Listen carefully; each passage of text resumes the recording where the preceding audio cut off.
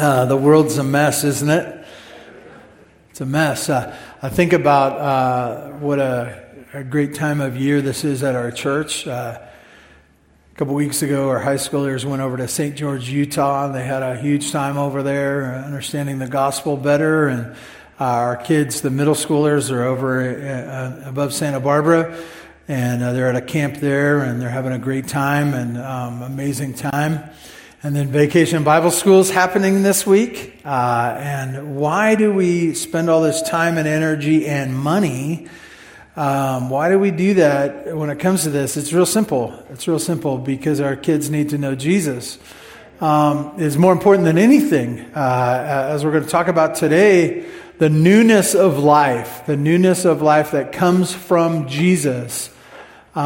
This is what we should desire for ourselves first and foremost, and then as we care about our offspring and the generations to come, number one thing, it's more important than them being financially secure.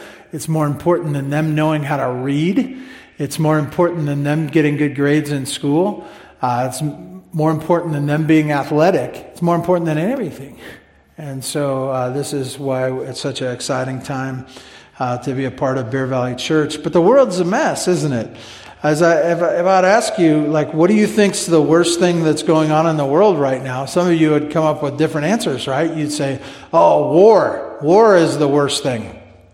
And war's a bad thing. I haven't really experienced it personally. I've lived in California, and we don't have wars for the most part in California, at least not in my lifetime. Thus far, and we look at this and we say, well, war is a terrible thing, but the reality is that's not the most important thing to me. That's not my biggest problem. Some would say, well, there's other things going on economically in the world, inflation and what's going on, and the bubbles are bursting everywhere, and others of you would say, your finances are falling apart, and others of you would talk about the cost of meat and eggs. I don't know about eggs because I have chickens, but I could complain to you about the cost of feed for my chickens. Anyways, but you can look at these things and you say, these are a huge problem in our world today. And I just want to tell you once again, is that the biggest problem for you?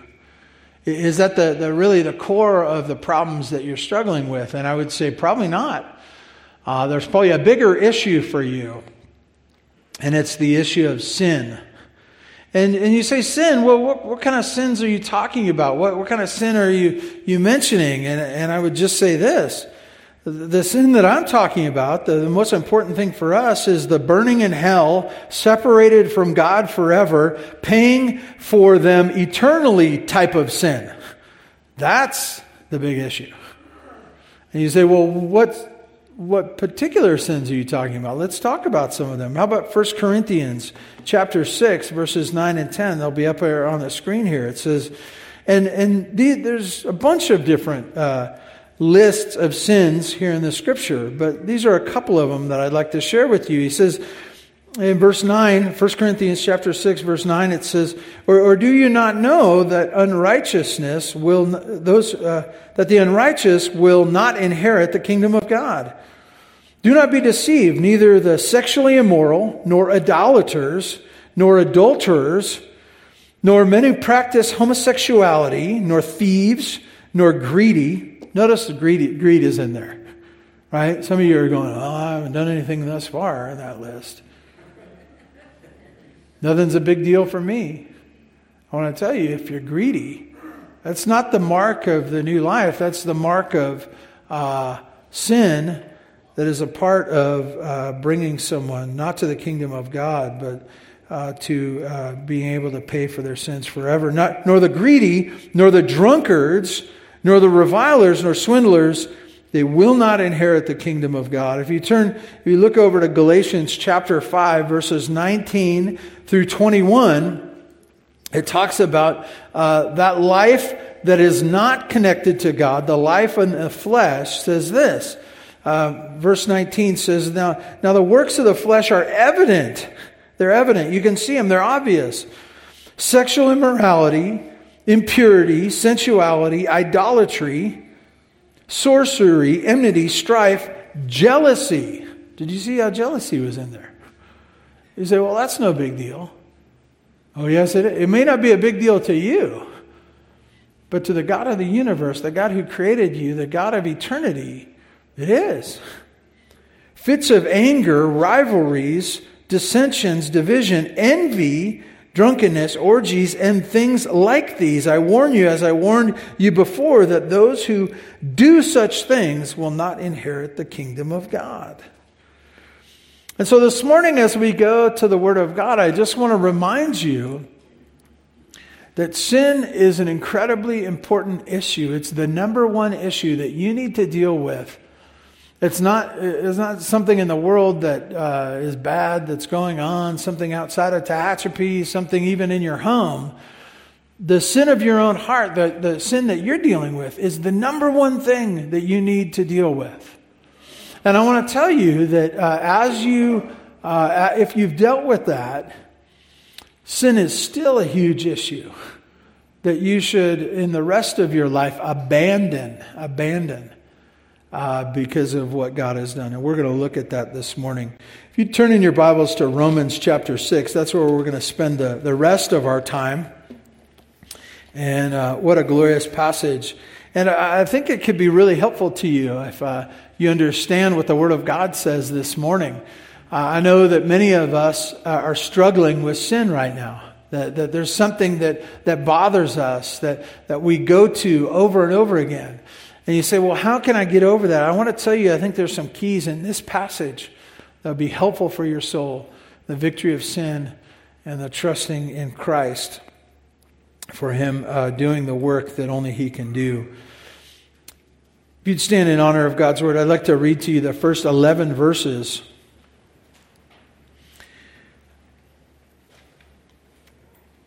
God's Word says this. This is Romans chapter 6, verses 1 through 11. What shall we say then? Are we to continue in sin that grace may abound? By no means. How can we who have died to sin still live in it? Do you not know that all of us who have been baptized into Christ Jesus were baptized into His death? We were buried, therefore, with Him in baptism into death, in order that, just as Christ was raised from the dead by the glory of the Father, we too might walk in the newness of life. For if we have been united with Him in death like His, we shall certainly be united with Him in the resurrection like His. We know that the old self was crucified with Him in order that the body of sin might be brought to nothing, so that we would no longer be enslaved to sin. Verse 7, for the one who has died has been set free from sin. Oh, that's good news. Verse 8, now if we have died with Christ, we believe that we will also live with Him. We know that Christ, being raised from the dead, will never die again. Death no longer has dominion over Him. For the death He died to sin once for all, but the life He lives to God.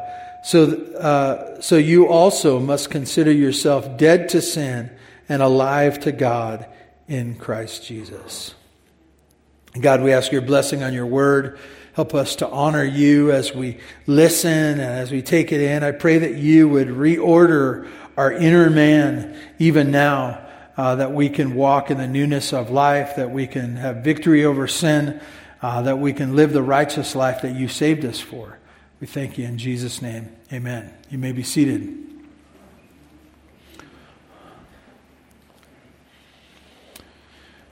So if you were here 2 weeks ago, we went over the first few verses, the first 4 verses in this passage. And it says, it brings up this ridiculous and, it could seem logical to some, but it's not logical, that Christ died, He rose again, that we might have life. He might have life, might have freedom from sin. And that freedom from sin would bring the Father glory because His Son did for us the changing of life, and that all that was meant to point back to Him in glory. And so this is what some might say, is that sin doesn't matter. Sin doesn't matter. In a way that He says, well, in verse 1, are we to continue in sin? Are we to sin more that grace may abound? And He says, by no means. It's this violent, no, by no means. This is, no way should this happen. And He went on to talk about this idea of identification, that we as God's people who are responding to the gospel, we identify with Him. We are baptized in Him. We identify with what? His death, burial, and resurrection. And in so identifying with that, we have what is found in verse 4. I really want to remind us that a couple weeks ago, this beautiful picture that it says in verse 4, that because of this baptism, in order that just as Christ was raised from the dead by the glory of the Father, we too might walk in the newness of life. And you just go, that sounds so good. Instead of the deadness of sin, instead of the enslaving sinful things that we have done, we now walk in the newness of life because of our identification with Jesus. And I want to go on, and it's kind of a reiteration or a continuing building from verses 5 through 11. And the first point I have for you this morning in this new section we haven't gone through yet is the permanent, final, freeing end of sin. And this idea is that this is what Christ won for us. This is our identification with Him. It's permanent, final, and it's freeing us from the sin that enslaved us before. As we look at it, he says in verse 5, united. And this word united, one of the ways it's translated, or one of the usages of this, is the picture of grafting. How many of you farmers out there, orchard people, about grafting? My grandfather was a farmer and he loved farming. He was a very smart farmer, but he was also a very slow farmer. As he would come to our house, in his latter years, he would meticulously take care of things at our house. And I remember him going to and grafting into one of our apple trees another apple, a different kind of apple. And he would take it, and it was so fascinating as a kid as I would watch, and he would cut the one branch and he would find another piece and he would bring it together, and he would explain to me how this would grow and it would change the tree into something different. And that was so amazing to me. It didn't seem like it should work. And I pictured, the idea of taking one person's arm off and putting somebody else's arm on. And it just was mind-blowing what could happen to this apple tree. That this apple tree would no longer be the same because of the graft. And he uses this kind of language, and the analogy falls down, but you need to picture this in your mind, that our being united with Christ is so at the very core of who we are. It changes us. It changes us. And I want you to think about that your life, if you are a believer in Jesus Christ, is dramatically changed because of your identification and your union with Him. I know that we live in a great city. We share in a great time.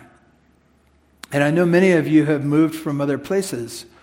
And I want to tell you, all of us moved from other places. It's good. It's good. We were fleeing from whatever we were from, and we ran up here, and we love it. I know many people have come to this church not just now, but like in my long history, and they come up here and they go, "Hey, I want to get involved in the community." And they drive by Bear Valley Church. They drive by Bear Valley Church and they go, oh, kind of, it's a big deal in the community. Hey, maybe I should go there and maybe I can meet some people. I don't know too many people. It's kind of like joining the Horsemen's Club or something like that, right? I'll go to the church and I'll meet some nice people and maybe they'll share my political views and maybe we'll, find some people that are my people, the gun nuts and stuff like that, And by the way, if you are a gun nut, you can find your people here for sure. That's good preaching, huh? Yeah, that's good preaching.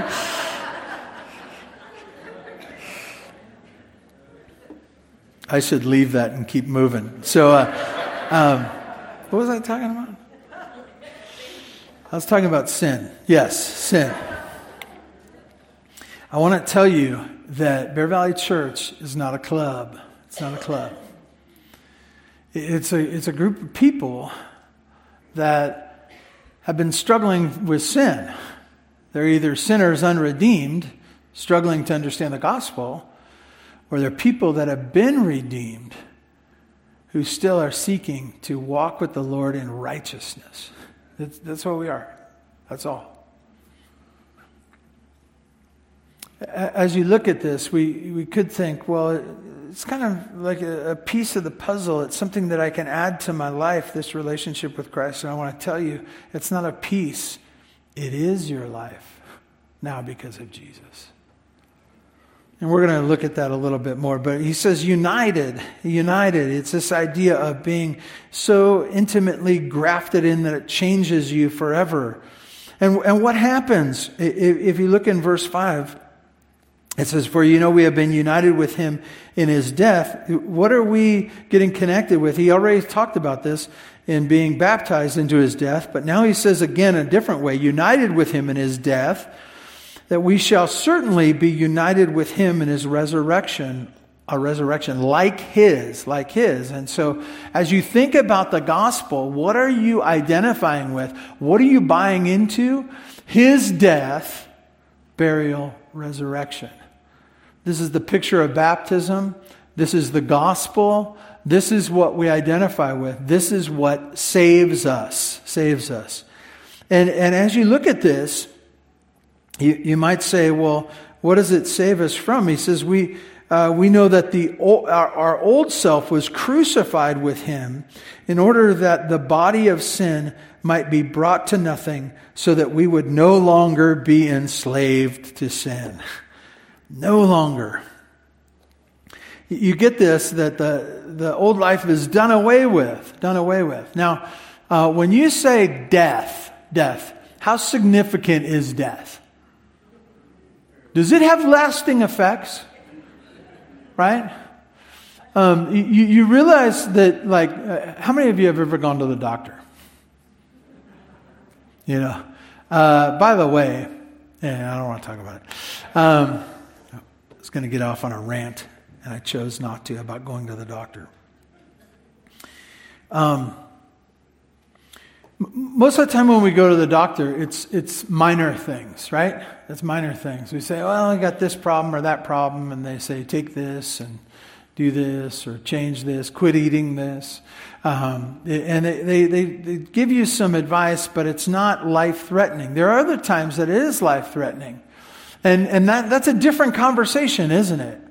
And they say, you will die from this. And you say, oh, I better listen. As you think about this problem of sin that you have or had, whatever it was, how significant was it? Is that you were enslaved. You couldn't get away from it. But what is it to come to Christ? It becomes your old life is dead. And the life of sin is dead. And the purpose that as God used these words is that he was trying to get across to us that the old life needs to be put to death. It needs to be done with. It is a permanent thing. It's not just a temporary thing. It's not just a little habit that we're working on and but it's something that needs to be done with, over. And I would even say this, that even as you read this, you should rejoice at the death of your old life. there should be a celebration, not of life, but of death. And it should be so exciting for you that that old life is done with, over, permanent. And as you think about that, it's done away with. You're no longer slaves to sin. And it's putting that behind. It's the idea of death that no longer resurrects itself, that old life. Let me ask you this. What kind of master was your sin? What kind of master? How did you feel? How did your sin treat you? What were the benefits of your sin? Yeah, I know. I know that every sin has a sense of like pleasure for a moment or a second or a thought, or even as you project out doing it, you want to do it. But what kind of master was sin? What kind of life did you live as a sinner? Why was that life so good? And if it was so good, stay there. Stay there, enjoy. Have it.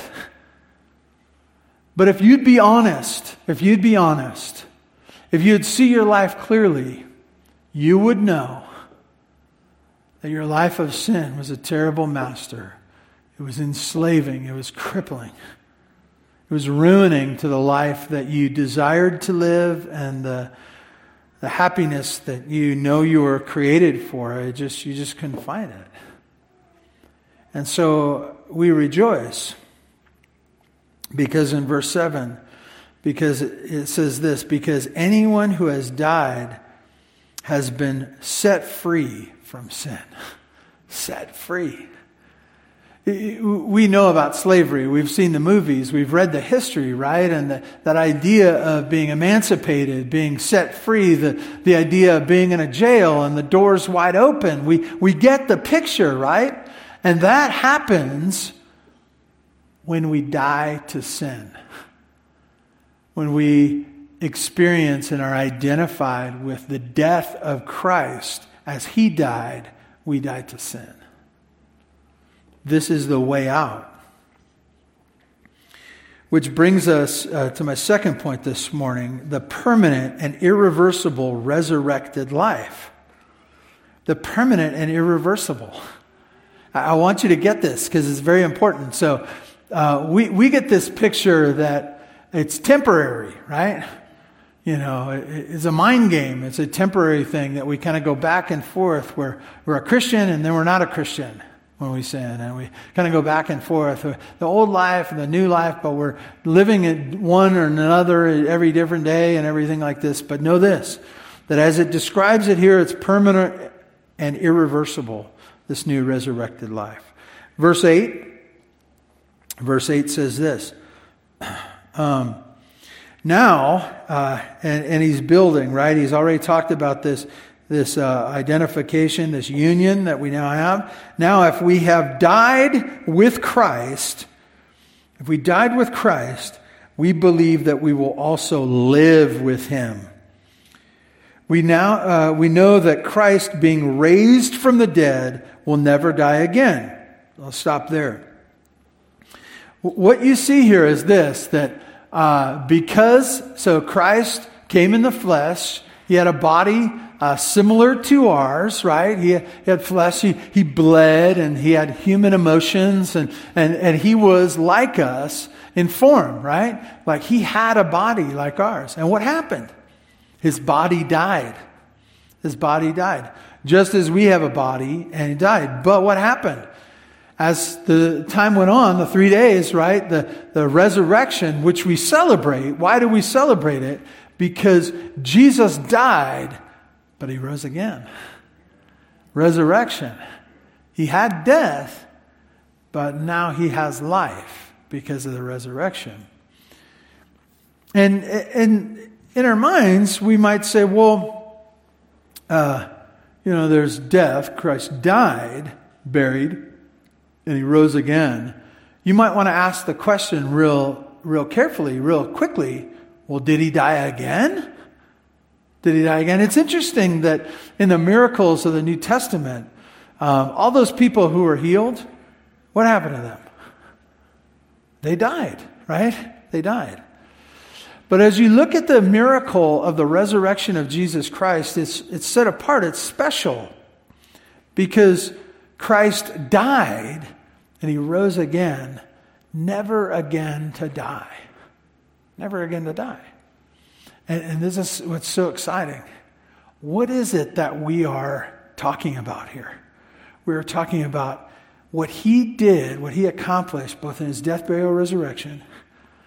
But now he says, just like Jesus, because of our identification with his death, he rose again, never to die again.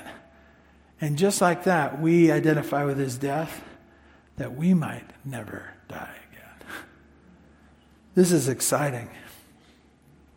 What is this? Well, as it says, he says, For if we died with Christ, we believe that we will also live with him. For we know that since Christ was raised from the dead, he cannot die again. Death no longer has mastery over him. Verse 10, the death he died to sin once for all. But the life he lives to God. And this is this permanent death, permanent life. The resurrection makes one eternal who has trusted in Christ. Permanent death connected with permanent life. So it brings us to my third point this morning, verse 11. And I would say it this way: be what you are. Be what you are. And I'll explain that in a minute, but it says this: in the same way, count yourselves dead to sin, but alive to God in Christ Jesus. He's following the thought. He talks about how the death that we died, but also the resurrection that we have, and this permanent resurrection. But now he says, in light of that, in the same way, as you follow after Christ, if you trusted in him, his death, burial, and resurrection, in the same way, count yourselves dead to sin, but alive to God in Christ Jesus. This word "count it" is it's the idea of to regard or to think about, think in a different way. It's to think it through. And I say think it through because you're doing something new. I'm going to come back to this idea, but you know how many of you don't know what you're doing? A lot of times. So you YouTube it, right? Some of you are YouTube mechanics, you're YouTube construction, YouTube landscaping, YouTube marriage. Don't do YouTube marriage. But you're trying to figure it out. And I know that I've done this before where I've had, a manual to fix the car, and I really was uncomfortable with what I was doing. And so in one hand you have the manual, you have the hood open, you're looking and you're going, I hope I don't mess this up. And you're reading again and you're being very careful. You're going really slow. Why? Why do you go slow when you're nervous about things? Because you don't know what you're doing. You don't know what you're doing. Once you've done it a bunch of times, you go, oh, I don't have to think about this. I've done this a million times. And this is the danger that I want you to get. Especially those of you who have come to faith later in life. You have a long history of doing life without Jesus. You have a long history. And you might say, I had granted some success before Christ. My life was a mess, but there was plenty of things that I knew how to do. And you come to know Christ and you go, I got it. Like, I've added Christ and I got. No. You should be very slow about the way you do things. Why? Because it's a new life. It's totally different. It's totally different. And so there should be this I need to think it through. And what do I need to think through is this. As you look at sin, there may be sins that you've done your whole life. There may be sins that your father did and your mother did. It was prolific in your home. It was something that was true in your home and you learned it. And it was the air that you breathed. And it maybe identified your family name. And as you come to faith, you go, well, this is just the way we do it. Slow down.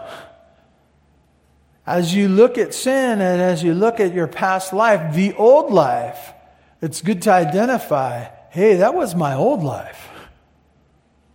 What's true of that old life? It's dead. It's over. What is the new life? Well, the new life is I identified with Christ's death, his death, burial, and his resurrection. What does the new life look like? This is what we should ask ourselves all the time. As we're involved in activities, as we do family gatherings, as we go about our day, as we order our time, as we spend the money that we've been entrusted with, we should ask these questions. Does this, what I'm doing right now, is this part of the old life? Or is this what I've been saved for? We need to think it through. Is this part of what Christ has saved me for? Or is this what Christ has saved me from? And if he's saved me from it, we consider it dead. We consider it dead. We mark it as dead. I want to say this too. Count it or regard it. It's this idea of think it, as you think about it, consider it dead. I want to tell you that some of us struggle, and we like the idea of a testimony where someone says, and some of you have this testimony, where you say, I was addicted to this, I was involved in this, I was up to my eyeballs, I came to know Christ, and he released me from that, and I've never gone back to it again. Never had a problem with it again. And you say that, and I want to say, praise God. But I also want to say, so you never sinned again? And you say, oh, no, I sinned plenty. Right? There's a process. Christians still sin. We still struggle with sin. But this idea is, for us, is that we now look at our sins, the things of the old life, and we say, it's dead. It's dead. I don't want it. It's a mark of the old life, and you have to think it. You have to count it, because it's still going to be right there, especially if it's part of your family, right? Now, I want to tell you that I want to encourage you, if there are things in your home right now that are the mark of the old life for you, get rid of them. Why? Because you don't need them anymore. They're dead. How many of you have killed a bush or a tree? Murderers. Murderous people. So when you have a dead tree, what should you do? Should you talk to it? Should you pray for it? Should you even water it? Fertilize it? Trim it up? No, get rid of it. Why? Because it's dead. It's dead. It's done with. This is the picture. We're to count or to regard the old life as dead. Why? In verse 11, count yourselves dead to sin, but now alive to God in Christ Jesus. In Christ Jesus. You now, very simply, you have a relationship with God that is an alive relationship. It's a relationship, an eternal relationship, permanent, right? You have this alive relationship because of or in Christ Jesus. In Christ Jesus. Why do we rejoice about the gospel? Why do we get excited about Resurrection Sunday? Because that's what brought us into relationship with the Father. What Christ did on the cross, his death, burial, his resurrection. And what is all this? Verse 4. This is how we walk in the newness of life. We should be thinking about this. This day that God has given us. This is how do I walk in the newness of life? I want to give you 3 things to kind of conclude our time that I think will be helpful for you. The first one is this. It's all about thinking differently. Thinking differently. And what are we supposed to think? Dead, alive. Dead, alive. As we look at our life, we should look at our schedule, our time, our activities, our thoughts, and we should say, is that a dead thing that I put to death? That Christ is connected with Christ's death? Or is this now the newness of life? If it's the newness of life, run after it, walk in it, live it, go for it. If it's dead, get rid of it. Very simply. Second thing, to remember that it's done and permanent. Done and permanent. There isn't this fluid relationship. It's not an open marriage, okay? I have this wife sometime and this wife another time, or I'm in relationship, I'm out of relationship. It's not like that. It's done permanent. It's the idea, if I've come to know Christ, the old life is dead. It's done permanent. And also that the new life is done permanent. I am forever His. I'm forever in relationship with His. And so to think about that, what is done and permanent on the idea of death, but also what is done and permanent in my new relationship with Christ. Third thing, I just want to say this. This life is new. Figure it out. Figure it out. It is so different. It is so different. This life is new. I think it's interesting, that picture of grafting in. And, you know, most trees that are used just for their root system and then they graft in the new thing, it's the new part that grows to fruit, right? And it's no longer about what the tree used to be. It's what the new part is. And I think that's a good picture for you to remember, is that this is new. And it's not something that I want to say comes naturally without thought. It comes with reprogramming. And I hate to use that term reprogramming because computers are stupid because they don't do what you want them to do, right? Why is this not working? User error. But this idea is for us to figure it out, to slow down and say, what is wrong with my life right now? Where is that old life that I'm still trying to live in? That's the problem, right? It's figuring out the new life. And to remember that this is so different. You don't want to actually do this, but it's almost like if I did it before, I should probably do the complete opposite now. If I loved this before, I should probably not love that anymore, make that dead, and love something totally different because it's this new life. I want to remind you that it's so different, and that it's going to take for us to really consider our lives and say, what is different?